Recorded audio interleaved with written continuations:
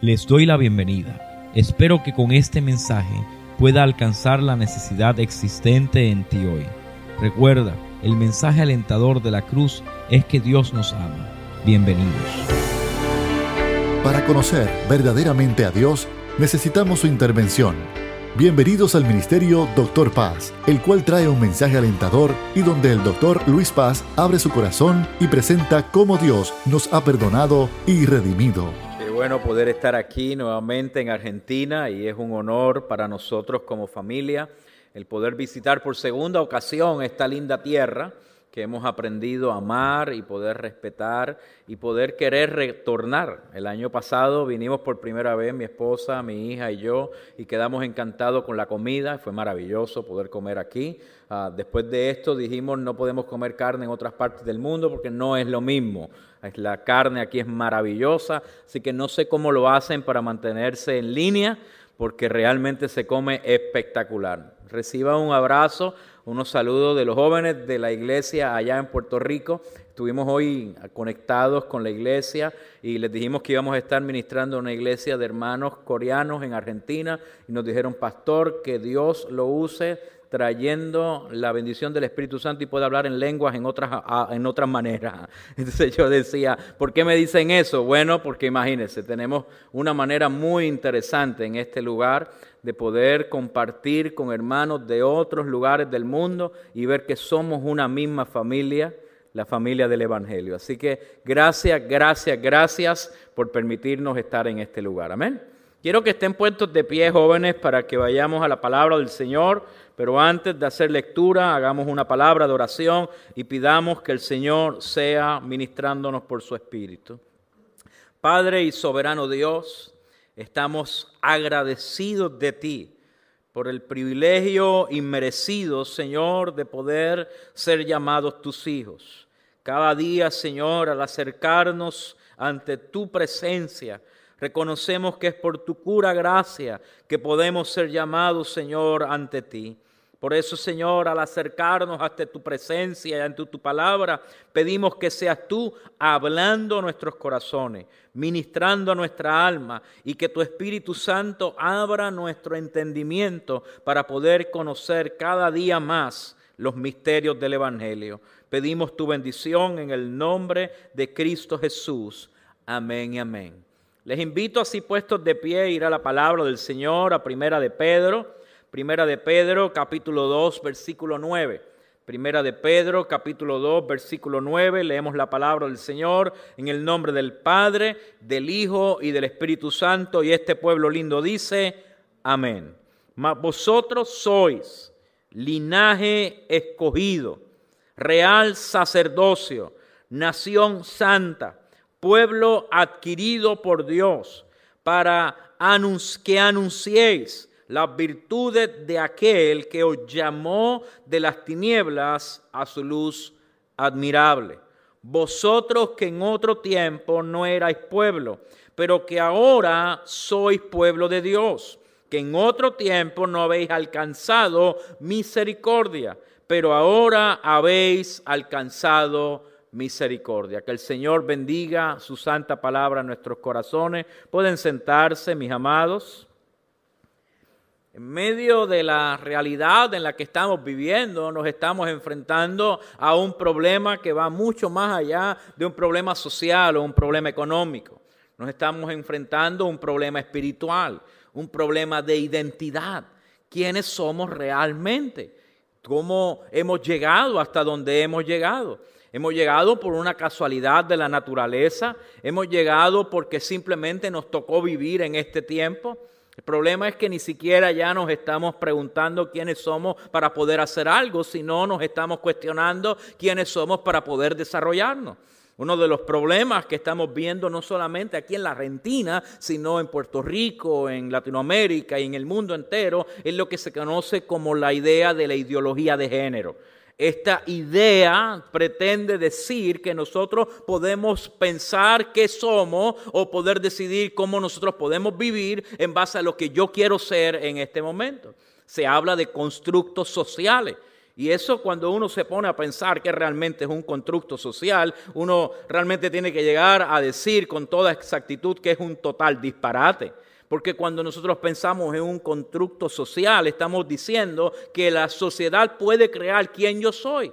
Pero la realidad es que fisiológicamente y anatómicamente yo no nací como yo quería ser o yo pensé o deseé ser. Yo nací con una estructura fisiológica, anatómica, patológica, la cual fue establecida desde el momento de la concepción del ser humano. Por lo tanto, el sexo o el género con el que usted nació fue establecido desde el momento de la misma concepción y no por algo que usted quiso hacer. Así que médicamente hablando no es un constructo social, sino una realidad de una creación.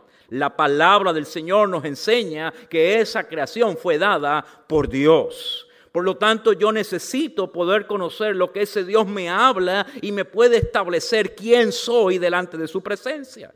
Aunque en la iglesia del primer siglo no se hablaba de ideologías de género, sí había muchas filosofías que se estaban estableciendo.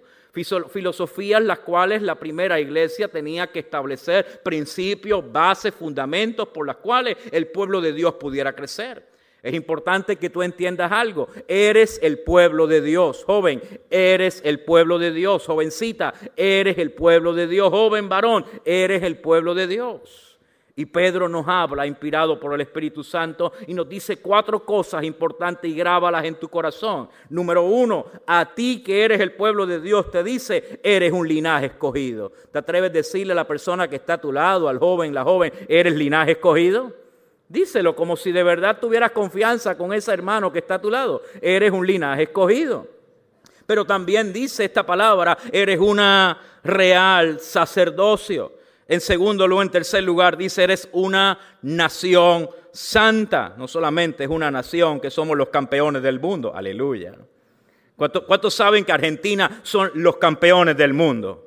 Amén. Es maravilloso el poder saber que no solamente que somos campeones del mundo, sino que también soy una nación santa. Pero también dice que es un pueblo adquirido por Dios. Estas 4 características que nos dicen nos pueden reflejar la identidad que somos. Y no tenemos el tiempo completo, al menos que usted quiera estar conmigo 3 horas en el seminario estudiando lo que significa cada una de estas 3 cosas. Pero hay algo muy interesante que quiero hablarte en los próximos minutos. Este pueblo que ha sido llamado por Dios es un pueblo que constantemente Dios está despertando su mente, su corazón, su espíritu para salir de las tinieblas a su luz admirable. Es interesantísimo que el apóstol Pedro está diciendo que una sociedad que vive en este mundo se encuentra en un lugar como en una cueva oscura, la cual no sabe ni siquiera hacia dónde vamos. Mire, constantemente en mi oficina yo veo jóvenes que están en esa cueva oscura, no saben quiénes son. Yo he tenido jóvenes que llegan a mi oficina y me dicen, doctor, yo necesito que me haga las pruebas de enfermedades venéreas. A veces tienen 14, 15, 16 años y uno dice, ¿y por qué tengo que hacer eso? Bueno, porque no sé si me acosté con alguien que pudo contaminarme. Y yo le digo, bueno, ¿y por qué hiciste eso? Bueno, porque me dicen que tengo que experimentar para poder conocer mi propia sexualidad. Una oscuridad que te lleva a atentar contra ti mismo en la sociedad en la que estamos. Una oscuridad que te lleva a poder probar drogas. Una oscuridad que te lleva a probar el alcohol, que te lleva a probar el tabaco. Cuando cada una de estas cosas o de estos eventos pueden poner en peligro tu vida, porque la oscuridad constantemente buscará destruir tu corazón. Sin embargo, el texto está diciendo que lo que Jesús hace en la cruz del Calvario es llamarnos de esas tinieblas que buscan destruir tu vida, que buscan destruir tu corazón, destruir tu cuerpo, descubrir tu futuro. Él te ha llamado para poderte dar una identidad en la cual puedas heredar las bendiciones que Él tiene para ti. ¿Qué cosas quieren destruir tu vida? A veces son amistades que tenemos. A veces son ideas que vienen a nuestra mente. A veces son recuerdos. A veces son presiones de grupo. A veces son presiones de la misma sociedad. Tú no lo quieres hacer, pero todo el mundo lo está haciendo. A veces piensas que tener una identidad es poder hacer lo que todo el mundo está haciendo. Hablaba con unos jóvenes en la tarde de ayer y me estaban contando cómo aún dentro de su escuela constantemente les están llevando personas transgénero para que les enseñen acerca de la ideología de género.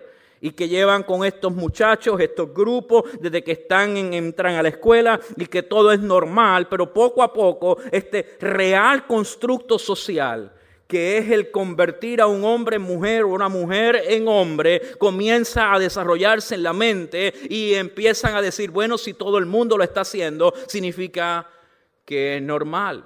Y ellos me decían, esta realidad la tenemos que enfrentar todo el tiempo, doctor, todo el tiempo tenemos que enfrentar esto. Nos dicen lo que tenemos que hacer, nos dicen cómo tenemos que comportarnos. Y la palabra del Señor me está diciendo, de esa oscuridad Dios te ha sacado para que puedas brillar y le puedas decir al mundo, aunque la sociedad esté estableciendo patrones de conducta destructivos, yo como hijo de Dios viviré como el linaje que Él ha establecido para mí. Querido joven, Dios te ha llamado a anunciar. Escúchame bien, Dios te ha llamado a anunciar. Doctor, ¿cómo lo hago? Número 1, yo tengo que poder entender que yo tengo un linaje, yo tengo una familia, yo tengo una historia la cual ha marcado mi vida y tengo cómo comportarme. Querido joven, escúcheme bien, antes que tú llegaras a este lugar, ha habido un pueblo de Dios que ha sufrido batallas impresionantes. Ha habido hombres y mujeres de Dios que han tenido que sufrir la fe, que han tenido que sufrir momentos de dificultad. Pero déjeme decirle algo, escúchame bien.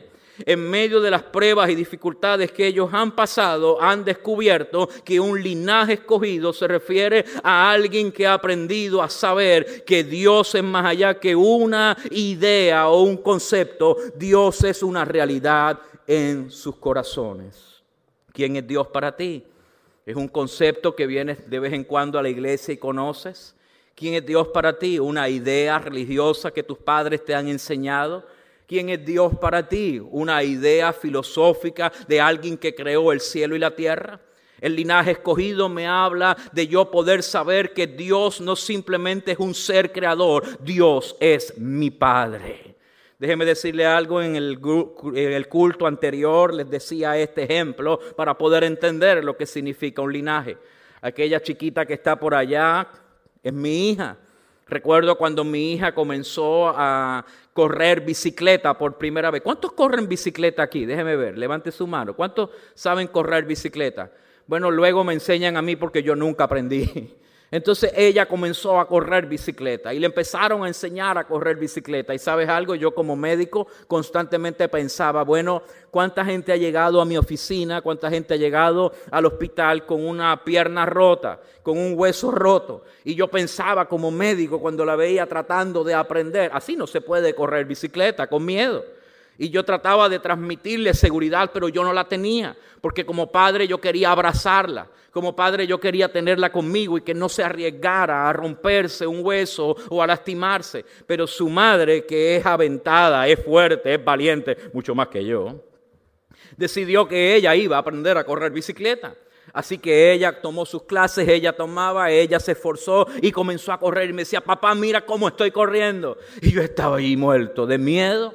Oh, se va a caer, algo le va a pasar, hasta que llegó lo inevitable, se cayó.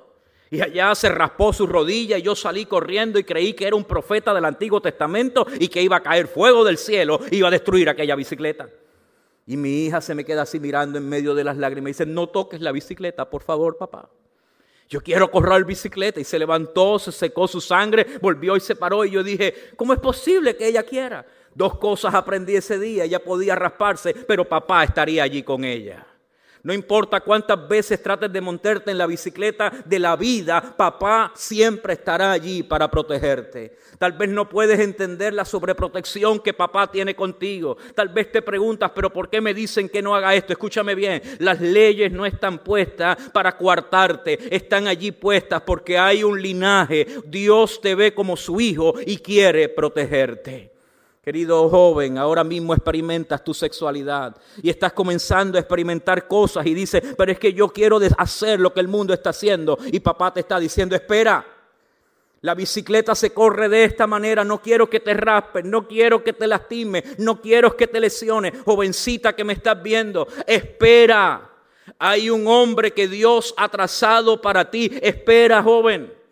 Espera el momento de esa mujer que Dios tiene separada para ti. Hay un linaje que tiene que seguir corriendo. Es un linaje real, es un linaje santo. Y papá ha puesto lindero. No crucemos esos linderos y mantén tu vida en santidad.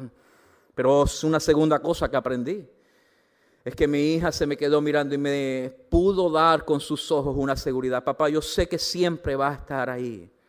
Pero tengo que montarme en la bicicleta porque yo quiero poder aprender. Y luego volvió y se montó en la bicicleta y siguió pedaleando. Y yo miro este pasaje y me doy cuenta que Pedro está diciendo: ese linaje escogido ha aprendido a correr sus propias bicicletas. Y aunque sabe que puede caerse, también sabe que si se cae, papá siempre lo va a levantar. Querido joven, yo no sé cuántas veces te hayas caído durante esta semana. Yo no sé cuántas veces hayas dudado que Dios existe. Yo no sé cuántas veces has dudado de la bendición y la gracia de Dios. Pero aun cuando nosotros dudamos, este texto me está diciendo: yo sigo siendo un hijo de Dios y nada podrá separarme de ello. Podrás brincar, podrás saltar, podrás romperte las rodillas, podrás rasparte, podrás aún ensuciar tus vestiduras, que siempre la sangre de Cristo estará diciéndote: eres un linaje escogido, no permitiré que te pierdas, no permitiré que la oscuridad sea parte de tu vida, porque eres demasiado especial para mí. Recuerdo cuando me tocó entrar a la escuela de medicina. Constantemente los compañeros decían: la ciencia lo es todo. Y yo dentro de mí decía: pero tú tienes algo más. Escúcheme algo, escúcheme bien. El linaje escogido que nos habla la palabra, nos habla acerca de que yo sé que soy distinto, soy de una cultura distinta, soy de un hablar distinto. Y eso me lleva aún a entrar en un ambiente universitario donde no hablan igual que yo, donde no se expresan igual que yo, donde no tienen ideas igual que yo, pero yo sé que vengo de otro lugar. Recuerdo cuando me hablaban acerca de Darwin y me expresaban cómo nosotros evolucionamos y todas las ideas de la evolución. Y a mí había algo que me incomodaba. Yo decía, bueno, tal vez yo hay veces que parezco como un mono cuando me levanto, pero yo no creo que yo haya venido del mono. Tal vez hay veces que nos sentimos monos, pero tú no eres un mono. No tienes nada que ver con un mono, ni con un chimpancé, ni con un gorila. Tu código genético dice que eres un ser humano creado a imagen y semejanza de Dios. No importa cuánto la ciencia pueda tratar de contradecir a Dios, al final y al cabo encontraremos que ningún eslabón perdido podrá encontrarse, porque hay un Dios que del polvo sopló vida sobre nosotros y nos hizo un linaje escogido por Él. ¿Tú quieres saber a quién te pareces? ¿Tú quieres realmente saber de qué linaje vienes? La palabra del Señor establece que del polvo de la tierra Él te tomó y te hizo su imagen y semejanza. Cuando Cristo vino al mundo para enseñarnos la gloria del Padre, nos estaba diciendo: a este Dios tú te pareces. La magnificencia de Dios, la gloria de Dios, la imagen de Dios, somos todos aquellos que portamos la gloria de Dios en nuestra vida. Ahí por fin aprendí. Jamás el mundo puede entender la manera en que nos comportamos, porque el mundo ve en nosotros la gloria del Padre reflejada por la fe en Cristo Jesús, en cristiano. Cuando nosotros hablamos de Dios. Cuando pensamos en Dios. Cuando hablamos, caminamos, sabemos que el omnipotente, el omnisciente, el omnipresente, el que todo lo puede, el que todo lo espera, el que todo lo hace, está gobernando en mi vida. ¿Te ha pasado, querido joven, que hay veces que la gente te predice: ¿y por qué tú tienes tanta esperanza? ¿Y por qué hablas de fe? ¿Y por qué hablas de Dios? Hay algo de ti, en ti, que salta en tu corazón y sabes que es Dios. Porque Dios deja de ser un concepto filosófico y se convierte en una realidad en tu vida. El apóstol Pedro nos dice que hay un llamado en medio de la oscuridad para ser parte de esa familia. A mí me maravilla el poder saber que este texto me está diciendo que puede ser que yo no me haya criado en la iglesia, que puede ser que mis papás no hayan sido cristianos, que puede ser que mis papás no me hayan heredado la fe. Pero este texto me está diciendo que un pueblo que no era su pueblo, Él lo está llamando. Decía en el primer servicio que este verbo de llamar se encuentra en un presente aoristo. ¿Qué significa eso? Que Dios continúa llamando a la gente. Que todavía Dios está llamando a un pueblo que no es pueblo para que sea llamado y sea parte de ese linaje. A eso le llamamos adopción. Doctor, ¿qué es adopción? Significa que aunque tú hayas caminado toda la vida alejado de Dios, escúchame bien, que aunque tú toda la vida hayas caminado bajo unos preceptos y unas ideas apartado de Dios, que puede ser que hayas caminado como el mundo estaba caminando, tú al momento que Dios te llama, al momento que le recibes en el corazón, al momento en que recibes la revelación, Él te hace parte de su familia y toda la herencia, todo lo que Dios ha prometido para su familia, hayas empezado hoy, lleves años en el Evangelio, todo lo que Dios ha establecido te lo da por medio de la fe. ¡Qué maravilloso linaje escogido! Significa que en este momento, si mi esposa y yo decidiéramos adoptar a un bebé, heredaría todo lo que mi hija de nacimiento tiene como parte del amor, el cariño, todo lo heredaría en ese momento. Querido joven, escúchame bien. Tal vez tú no naciste siendo el hijo de Dios. Tal vez viviste momentos muy difíciles y te preguntas, ¿y Dios puede amarme? La palabra del Señor dice que cuando Él nos ha aceptado, nos ha adoptado como sus hijos. El linaje escogido es un linaje que me garantiza que toda la herencia, escúchame bien, la misericordia, la bondad, el amor, la gracia, el perdón, la redención que Dios promete a través de la cruz del Calvario, cuando yo lo acepto por fe, cuando yo vivo por fe, cuando me agarro de Él, Él me adopta. Y la palabra del Señor enseña que aquellos que le recibieron, los que han creído en su nombre, Él le ha dado la potestad de ser llamados hijos de Dios. ¿Quién soy? Un argentino que simplemente vive por causa de los constructos sociales de este tiempo. Un coreano que ha sido llegado porque sus papás llegaron a estas tierras y han adoptado la cultura. No, yo soy mucho más que eso. Yo soy un linaje escogido por el Dios Todopoderoso. Él me ha santificado por su sangre y yo soy un hijo de Dios. El mundo quiere robar tu identidad. El mundo quiere robar quién tú eres. El mundo sabe que tú cargas con una identidad que ellos no tienen. Pero el mundo sabe que cuando la luz comienza a brillar, las tinieblas tienen que irse. ¿Cuáles son las tinieblas que estás trabajando? La gran cantidad de jóvenes, de jovencitas, de varones que viven en depresión, en ansiedad y en intentos de suicidio es abrumador. Las últimas estadísticas en Latinoamérica es que más del 40% de los jóvenes de alguna manera han pensado en el suicidio. Querido joven que estás en este lugar, en este momento, si eso ha sido una idea en ti, hoy yo te digo, hay esperanza. Dios está aquí, eres valioso para Dios. Ser un linaje escogido es saber que tengo una familia. No estás solo, no estás sola. Ser un linaje escogido es saber que yo no tengo que irme a los montes para poder tener un encuentro trascendental con Dios. Yo puedo estar en una familia que me ama. Aquí estás en un lugar, en un santuario. El que está al lado tuyo tiene peleas, tiene luchas. El que está al lado tuyo tiene lugares donde tiene momentos de mucho llanto. No llores solo. La iglesia es un lugar de linajes escogidos por Él para que podamos venir con nuestras cargas, con nuestras luchas, con nuestros problemas. Podamos tener un hombro donde llorar, un lugar donde llorar y saber que hay restauración para cada uno de nosotros. Si no fuera por la iglesia del Señor, andáramos solos en esta vida. Queridos jóvenes, escúchame bien. No hay nada como caminar por esta vida solos. Dios no te ha llamado a caminar solo. Dios no te ha llamado a caminar en tinieblas. Dios te ha llamado a poder unirte con hermanos y hermanas en la fe, que padecen igual que tú, que sufren igual que tú, que tienen las mismas inquietudes que tú. Pero hoy, queridos hermanos y hermanas, como linajes formamos una familia que se llama la iglesia. Pero lo más interesante es que este linaje es escogido por Él.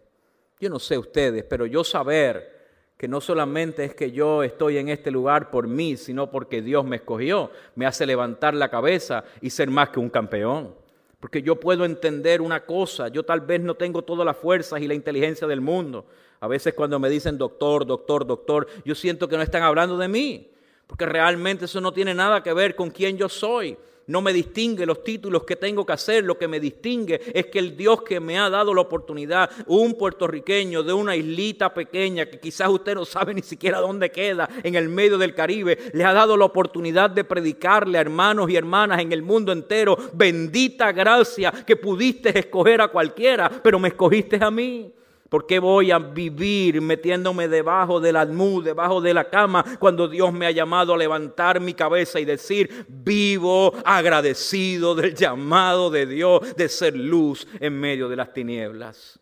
Ser escogido es saber que tú tienes la elección de seguir viviendo ante lo que los demás hacen, o escúchame bien, ser diferente. Y poder en un mundo que vive en oscuridad, ser tú el escogido de Dios para hacer luz en medio de las tinieblas. Los escogidos no son los muchos. Déjeme decirle algo, cuando yo miraba en estos días, ¿cuándo fue que llegamos? El viernes. ¿Cuándo fue que jugó Messi? En estos días, ¿verdad? Fue que jugó Messi en Miami. Todo el mundo se paralizó porque Messi llegó a Miami. Y había muchos futbolistas que llegaron allá, pero hay un solo Messi.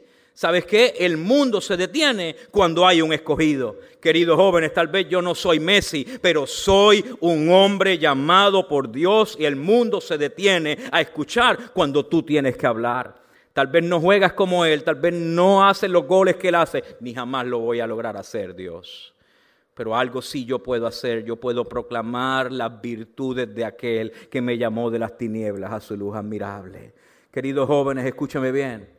Dios te ha llamado a brillar con su luz y para su gloria. Dios te ha llamado a detener el tiempo en tu universidad, en el lugar donde te encuentras, en tu trabajo, porque cuando tú hablas, el mundo sabe que Dios está hablando a través de ti. Qué humildad tiene que provocar en el corazón. No es el doctor, doctor, doctor. Es la gloria de Dios la que paraliza el mundo. Queridos hermanos, Dios te ha llamado. Dios te ha llamado a brillar para su gloria. Un linaje escogido es el que sabe quién es, pero sabe que quién es por quien lo llamó. Que a donde quiera que tú vayas, lo que escuche el mundo sea la voz del que te ha llamado y te ha hecho parte de su familia. No eres una ideología, eres un hombre, una mujer, creado a imagen y semejanza de Dios, para que el mundo pueda escuchar las virtudes de aquel que te llamó a ti y a mí de las tinieblas a su luz admirable. Inclina tu rostro y vamos a orar al Señor. Cuánta gracia, oh Dios. Cuánta gracia. Poder compartir con jóvenes, que al ver sus rostros, puedo ver, Señor, tu gloria impartida en ellos. Que puedo, Señor, palpar el poder de tu Espíritu en sus vidas. Y puedo ver el sello tuyo en sus corazones. Pero también, oh Dios, me permites por tu gracia poder percibir sus luchas y sus inquietudes. Por eso, querido joven, ahí donde estás, te voy a pedir que lleves tu mano sobre tu corazón y le digas al Señor estas palabras. Padre, en esta hora, ayúdame por tu Espíritu a ser tu hijo. Ayúdame a reflejar al mundo esas virtudes tuyas y que pueda vivir como el escogido tuyo, con humildad, sabiendo que pudiste llamar a otros, pero me has llamado a mí. Permíteme responder a tu llamado y vivir para tu gloria. Mientras sigues tú orando, permíteme orar por ti. Señor, bendice a estos jóvenes. Que tu gracia, que tu favor, que tu misericordia imparta, oh Dios, el poder de tu Santo Espíritu sobre de ellos. y que en medio de sus pruebas y luchas, en medio de las oscuridades que enfrentan en cada día de su vida, depresiones, ansiedades, luchas, Señor, angustias, incertidumbre del futuro, puedan tener la seguridad que el Dios que los ha llamado, el Dios que los ha elegido, el Dios que les ha sustentado, cumplirá su propósito en ellos. Pido tu bendición en este lugar, en el nombre de Jesús. Amén, amén y amén. Dios les bendiga, jóvenes. Gracias por escuchar al Ministerio Dr. Paz. Hoy día, muchas personas se preguntan cómo pueden obtener su salvación. Y a través de esos mensajes, presentamos el plan redentor de nuestro Señor Jesucristo. Mantente en contacto con nosotros.